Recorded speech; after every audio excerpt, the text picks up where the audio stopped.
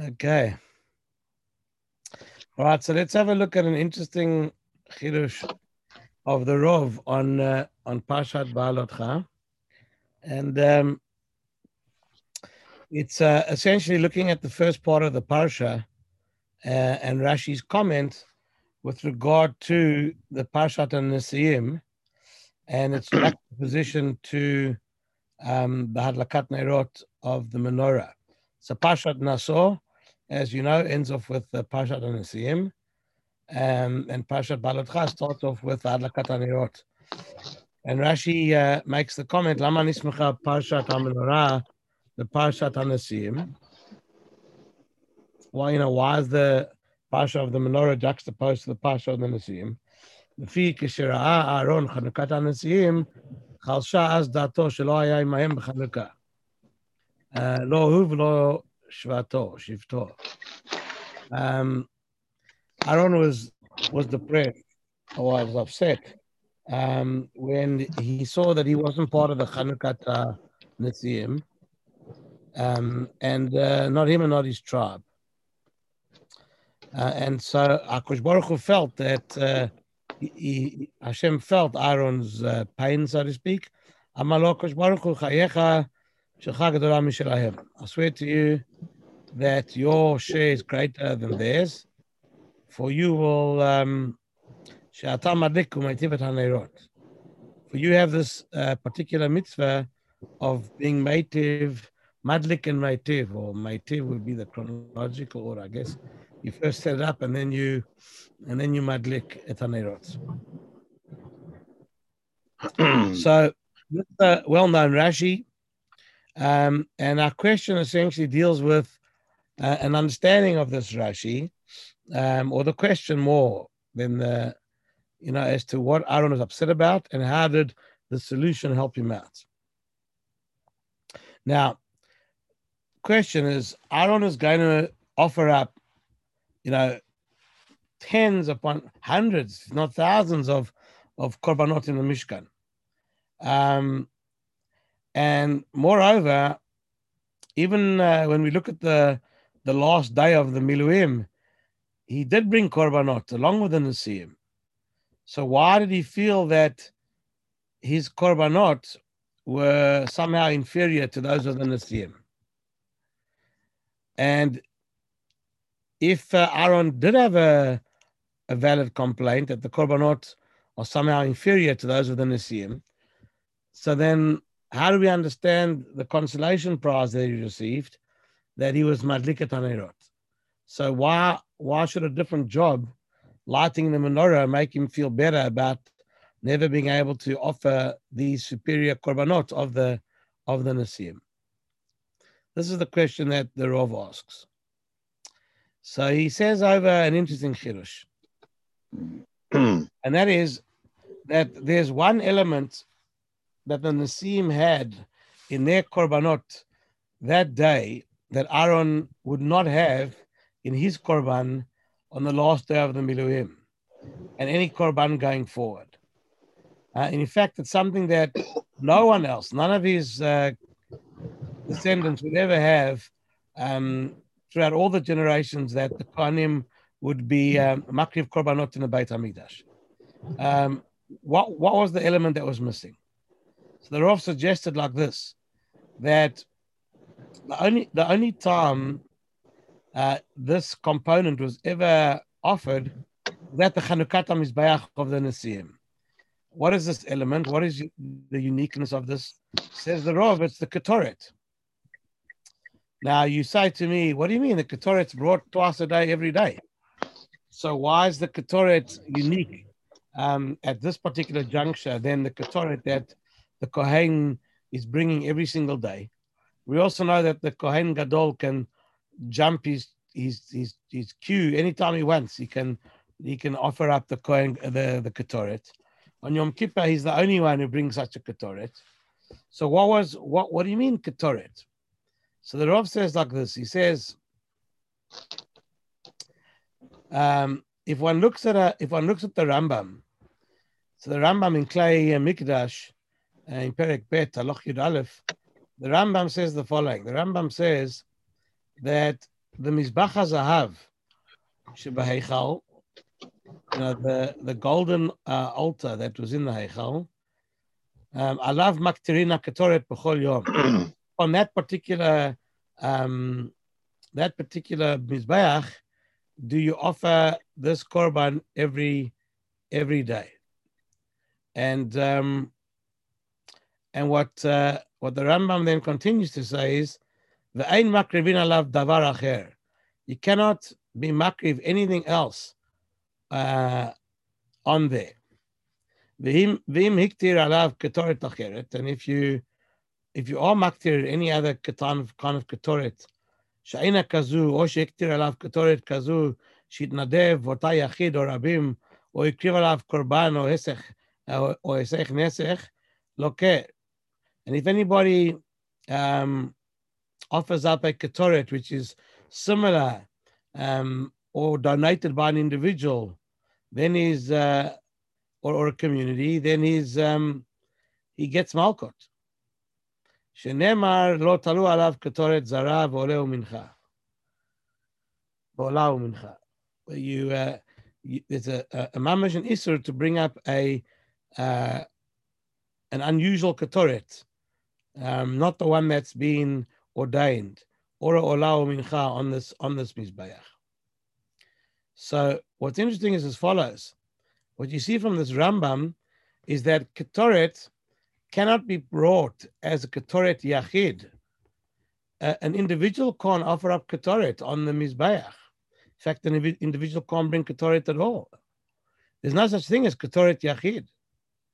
Ketoret is really a korban tzibur. And here, interestingly enough, says the Rov, that Aaron understood all this. And that's why he was upset, because the component that was present in the korban of the Nesiim, in the Chanukat HaMizbeach, was this element, that each shevet, or each Nasi of each shevet, was able to bring up a ketoret. And the ketoret was a ketoret yachid. And no one ever has that opportunity. That's the only time. It was like a horat shah. And no one was going to bring a korban, a ketoret yachid from that time on. And that's why, chalsha da'ato shel Aaron, that Aaron was a bit depressed about this, because the Nesiim were allowed to bring a unique korban, a ketoret yachid, which he would never ever be able to offer up. So it's interesting. We don't, whenever we think about what got Aaron upset, this is an interesting, let's call it halachic technical detail with regard to the korban that Aaron couldn't bring it up. So the question now remains, so what was the answer? So how did HaKadosh Baruch Hu, calm Aaron down? How did he appease him?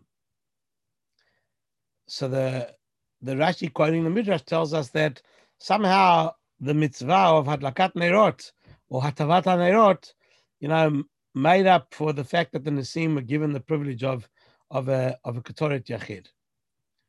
So the Rav pointed out as follows. Look back to Sefer Shmot, Perek Lamed,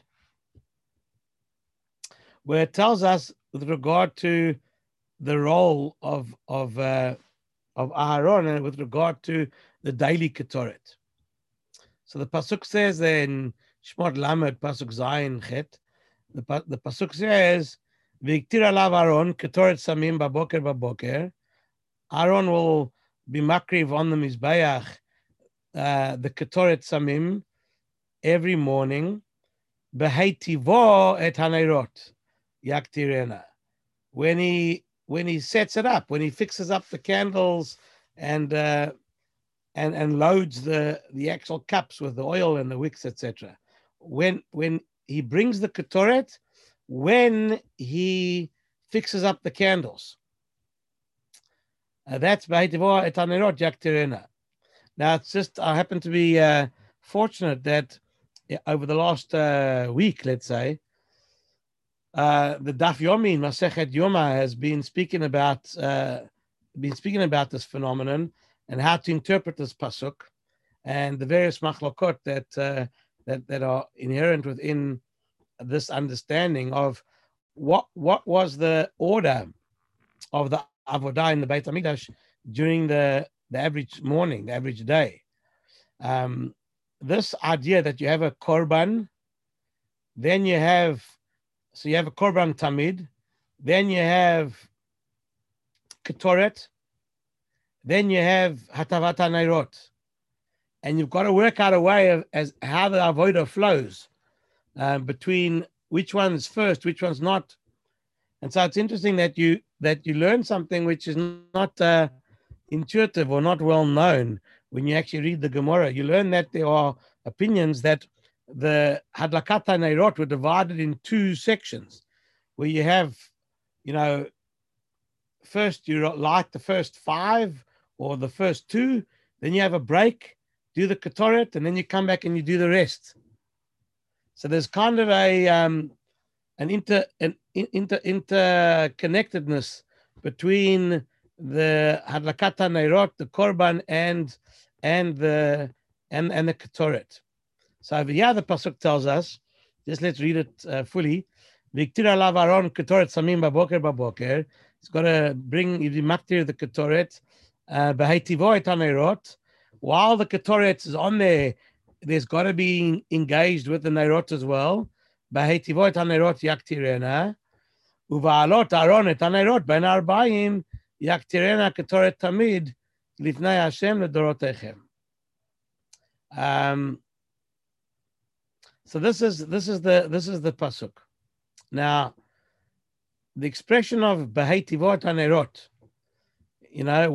what does it tell you there? It interposes, it puts this action of Hatavat Hanerot in there with the Ketoret. What we expected pasuk to say is that, that Aaron brought the Ketoret baboker, and then Uva'alot Aaron et Hanerot ben arbaim yaktirena.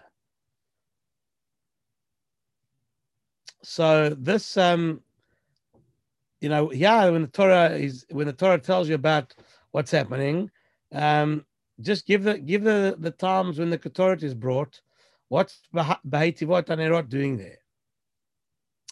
So the Gemara comes along and says that the Gemara in Pesachim tells us that there are 2 aspects of the mitzvah of menorah. One is the hadlaka and the hatava of the ner, to set it up and to light it. And this particular kiyum has really nothing to do with the ketoret. But there's a second component, a second mitzvah, and that is that whenever there's ketoret, there has to be hadlaka of the menorah as well. So the hatava of the first 5 nerot, was for the mitzvah of hadlaka of the menorah, and the hatava of the last 2 was related, to the ketoret. So the Rambam puts it like this: Lo haya meitiv kol hanerot b'pam achat, ela meitiv 5 nerot umafsik. He'd light the first 5 out of the 7 branches of the menorah, then ועושים עבודה אחרת, ואחר כך נכנס ומיטיב השניים כדי להרגיש את כל האזהרה. This is the Lashon of the Rambam. So what's happened here is that the Rovers forced us to, via the Gemara, to appreciate this particular aspect, that the Hadlakat Neirot, and the second part of the Hadlakat Nerot, the last 2, there somehow it's got to be done at the time that there's the Ketoret is being offered as well. So the first 5 Nerot, that's the Hadlakat HaMenorah. And the last 2 has to be there so that there's no such thing as Ketoret without Hadlakat Nerot. If there was Ketoret done without Hadlaka, then there's something problematic or lacking in the Ketoret. They have to go hand in hand. And this particular din says the following. In other words, it sort of sets us up like this.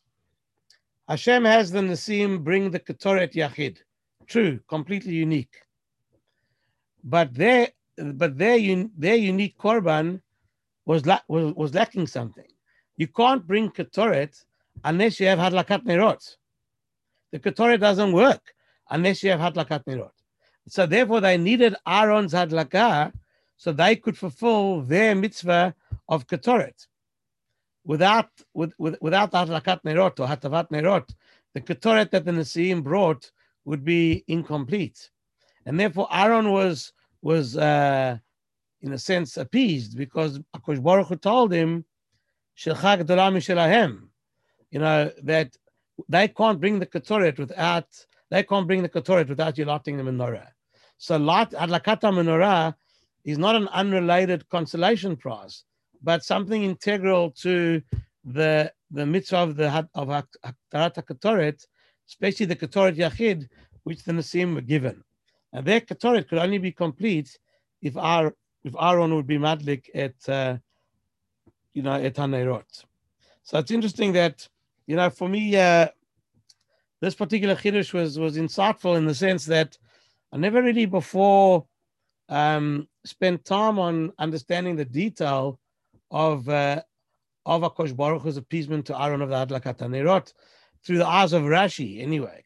Because normally what's happened is that we are always taught, to look at the Ramban, where the Ramban, really is much more dramatic, and it has an appeal to us because the Ramban feels that there's a problem here, and that the solution is, we can call it almost a mystical solution, where we talk about the mitzvah of Chanukah. It's not really the actual, it's not really the Hadlakat HaNerot of now, and that's what I'm used to working with all the time. So basically, the Ramban had taken issue with Rashi. The Ramban basically said that, look, Aaron has performed so many different avodot in the Beit HaMikdash, more than just lighting the menorah. So why was Aaron only comforted by the fact that he lit the menorah and not by all other avodot and other korbanot that he performed? And therefore the Ramban was motivated that we have to look for something special in the Hadlakat HaNerot. And it wasn't the Hadlakat HaNerot, therefore, of that time and place, but rather it became the Hadlakat HaNerot of Nerot Chanukah, and the Chashmonaim and the Neis Chanukah. So that's normally what I've been used to thinking about it. But yeah, this was an attempt. This was an opportunity to understand, let's say, from the Poshet Pshat of the Chumash, without going on to the actual menorah of Chanukah. And anyway, there were lots of machshavti suggestions as to why the Hadlakat HaNerot was greater. But this was really kind of lomdish. It was kind of halachic. There was something that was in here which I very much appreciated working with. The question now is, how do we appreciate this a little bit? What from a machshavti point of view, what do we see when we compare and contrast, these two components that come together in the mitzvah of Ketoret and Hadlakat Nerot? So, the Rav suggested as follows. He said like this. He said, Hadlakat Nerot, the concept of light and its connection to Kiner Mitzvah B'Torah Or, the Nerot and the light of the Nerot represents Talmud Torah, the Havana of Torah, the clarity of concepts and the depth of halachic analysis. Anything that's done that is transparent in a sense, understood. This is what the light represents. The Ketoret, on the other hand, said the Rav, the Ketoret is smoke and mirrors, if you want. In other words, you're supposed to see something in it, but you don't even know what's in there. it's got so many spiritual dimensions there, and the nature of the smoke of the Ketoret, represents the parts of HaKadosh Baruch Hu's interaction with us and Hashem's creation of the world as, the Mysterium Tremendum, the whole mystery of HaKadosh Baruch Hu and how he interacts with the world, especially when things are ala chukim, where we don't understand what HaKadosh Baruch Hu is doing, and we don't have enough insight into what goes on. And this is represented by the fact that the Anan, caused by the Ketoret, covers the Aron Kodesh. And so Ketoret tells us, about Am Yisrael or the great craving that mankind has for HaKadosh Baruch Hu. But so that's the symbol of Ketoret. But it's also, encapsulates what we don't understand, and the tragedy in human affairs, which happen to us, and we wait for the day until which HaKadosh Baruch Hu will unravel, and we can see beyond the smoke what exactly the purpose was for all of this. So it's interesting that when you look at and to compare and contrast from a philosophical point of view these components, you start to see, there's like a religious experience that's represented by the Ketoret, and there's clear intelligence and action represented by the menorah. But the Torah is basically telling us that the Ketoret has to be coordinated with Adlakat HaNeirot, because the ecstasy of a religious experience, needs to be brought down to earth by the so-called halachic dimensions and guidance. That's how one has to work together. Otherwise, you lose yourself completely, and the person gets carried away with what they think is right and not what HaKadosh Baruch Hu wants to be done. So that's really from a basic philosophical point. This is what's needed. So the acceptance of the halachic mandate, with all its details and precision, is vital if one wants to attain an honest, colorful religious experience. That's how the Rav basically feels about this, comparison between Hadlakat HaNeirot and Ketoret. And so the two have to come together in order to make, to make this thing work, really well. Now, if we do take the Ramban and we look at the Ramban's suggestion that Aaron was mollified by the fact that HaKadosh Baruch Hu gave him the mitzvah where the so-called Ner Chanukah will last forever, beyond the unfortunate destruction of the Beit HaMikdash. But looking at this a little bit, we can try now understand a little bit Ramban a little bit more, because at first glance the Ramban told us something that that's a little bit I don't know. It's not satisfying, because how is the Hadlakat HaNeirot of in the days of the Chashmonaim going to comfort Aaron HaKohen at this point in time where he's actually alive and well? And so to this, Rav Soloveitchik suggests as follows. He's fond of quoting the Rambam in Hilchot Chanukah, Perek Daled Halacha Yud Bet, where the Rambam says that Neirot Chanukah is mitzvah chaviva ad mo'od. It's a most beloved mitzvah. It's an interesting expression. It's a very unique expression where the Rambam doesn't use this, about anything, any other mitzvah, not Purim and not etc. So the question is, what does the Rav see in the Rambam's statement of this mitzvah of Neirot Chanukah is chaviva ad mo'od? So he points out that the Pirsumei Nisa of Chanukah is different from the other mitzvot that we have of Pirsumei Nisa. We have the Pirsumei Nisa of the Arba Kosot. We have the Pirsumei Nisa of the Megillah. According to some Rishonim, we touched on it quite a while back. There was the Pirsumei, let's say that the women were involved in the miracle of the man, and there was three meals on Shabbos, and the women were involved in those three meals. So therefore, women should be, obligated in the mitzvah of Sudash Lishit. And you have a similar concept of Afhaina Yubato Anais in all these areas. But the Pirsumei Nisa ones, are basically Arba Kosot, Megillah, and Chanukah. But there's something unique in the Pirsumei Nisa of Ner Chanukah. And so this is what the Rav suggests, that the Nerot Chanukah is, you don't come across the term Zeichel Mikdash with regard to Ner Chanukah.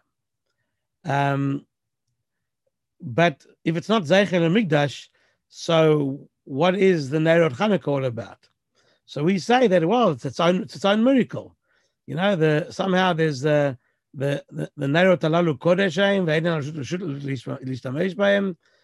what exactly gave the Kedusha to these Nerot? So the Rav suggests as follows. He says that there's a Gemara in Shabbos, Daf Chav Beis, where the Gemara says that why did the Torah require that the Ner Tamid should always burn in the Oel Moed? So the Gemara says, Kol 40 shana shalchu b'nei Yisrael b'midbar. All 40 years that Am Yisrael were in the desert, lo alchu ela le'oro. They wouldn't be able to move if it wasn't for this particular light that was there. And the light of the fire that was always burning there, it was an edut, a form of testimony, leba'ei olam shashchina shoreh b'Yisrael. It was an aid, a proof that HaKadosh Baruch Hu Shechina, was present in the Mishkan, in the Beit HaMikdash, and this Ner Tamid shows the constant presence of HaKadosh Baruch Hu Shechina. And therefore, the Rav wanted to suggest a similar idea, that Ner Chanukah has the same quality as the Ner Tamid that it took over from, which sort of stopped, when the Beit HaMikdash was defiled. And to his mind, Ner Chanukah is more an edut of Hashra'at HaShechina b'Yisrael than anything else. And so, in other words, the Ner Chanukah, which we light, and which continues to burn throughout all the generations of Pirsumei Nisa, of this miracle, really is rooted back, as if it was an extension of the Ner Tamid in the Mikdash. And that the Ner Chanukah represents really the fact that HaKadosh Baruch Hu has not abandoned Klal Yisrael, and that there's a Hashrat HaShechina between, amongst Am Yisrael as well. And so the Pirsumei Nisa over here means that there's a Gilui Shechina through Ner Chanukah. And therefore, Pirsumei Nisa is a halacha in the same way that Ner Tamid used to testify that Shechina Shra b'Yisrael, so too does Ner Chanukah testify that HaKadosh Baruch Hu hasn't abandoned Klal Yisrael too. So in other words, to combat what was later to become a challenge by the Christian community against Am Yisrael, that what's known as replacement theory is combated by this Pirsumei Nisa, that HaKadosh Baruch Hu's Shechina has chosen Klal Yisrael. And what this really means is that it's an expression of Bechirat Yisrael, as opposed to any other nation in the world and their relationship with HaKadosh Baruch Hu. So the Rav claims that he feels that the Greeks resented Am Yisrael more because of Bechirat Yisrael than anything else. All the other gezeiras that the Chashmonaim leveled against us, and all expressed in destroying the ability to keep Shabbos and Bris Milah, and forcing people to eat chaza. All of these stories are there. They're there, and they represent the persecution of the Greeks against Am Yisrael. But what really ticked them off to, what was the issue? And so he feels that it's this issue, that what bothered the Greeks and then after them the Romans was that Klal Yisrael held themselves as being chosen by Kosh Baruch Hu. And that's how we acted. And this, of course, motivated their resentment to the nth degree. And so this is really what he offers as a philosophical approach to the uniqueness of Neirot Hanukkah, and then links it back to the Neirot in the Mikdash. So the Neirot in the Mikdash was the Eidut that the Shekhinah was present in Israel, and this is the function of Ner Hanukkah. It's the same function throughout, through the Dor. And so, if this is true, it's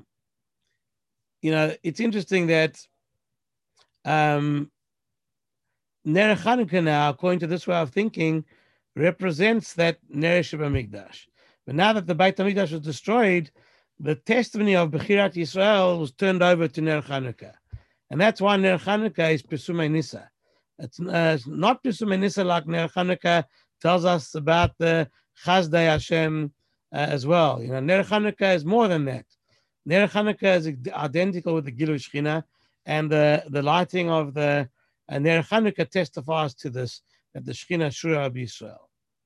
So this is what the Rav reads into the Rambam's phrase that the mitzvah of Nerot Hanukkah is Chaviva Hiyad Mo'od, because it's got a unique aspect over here which represents Bechirat Yisrael.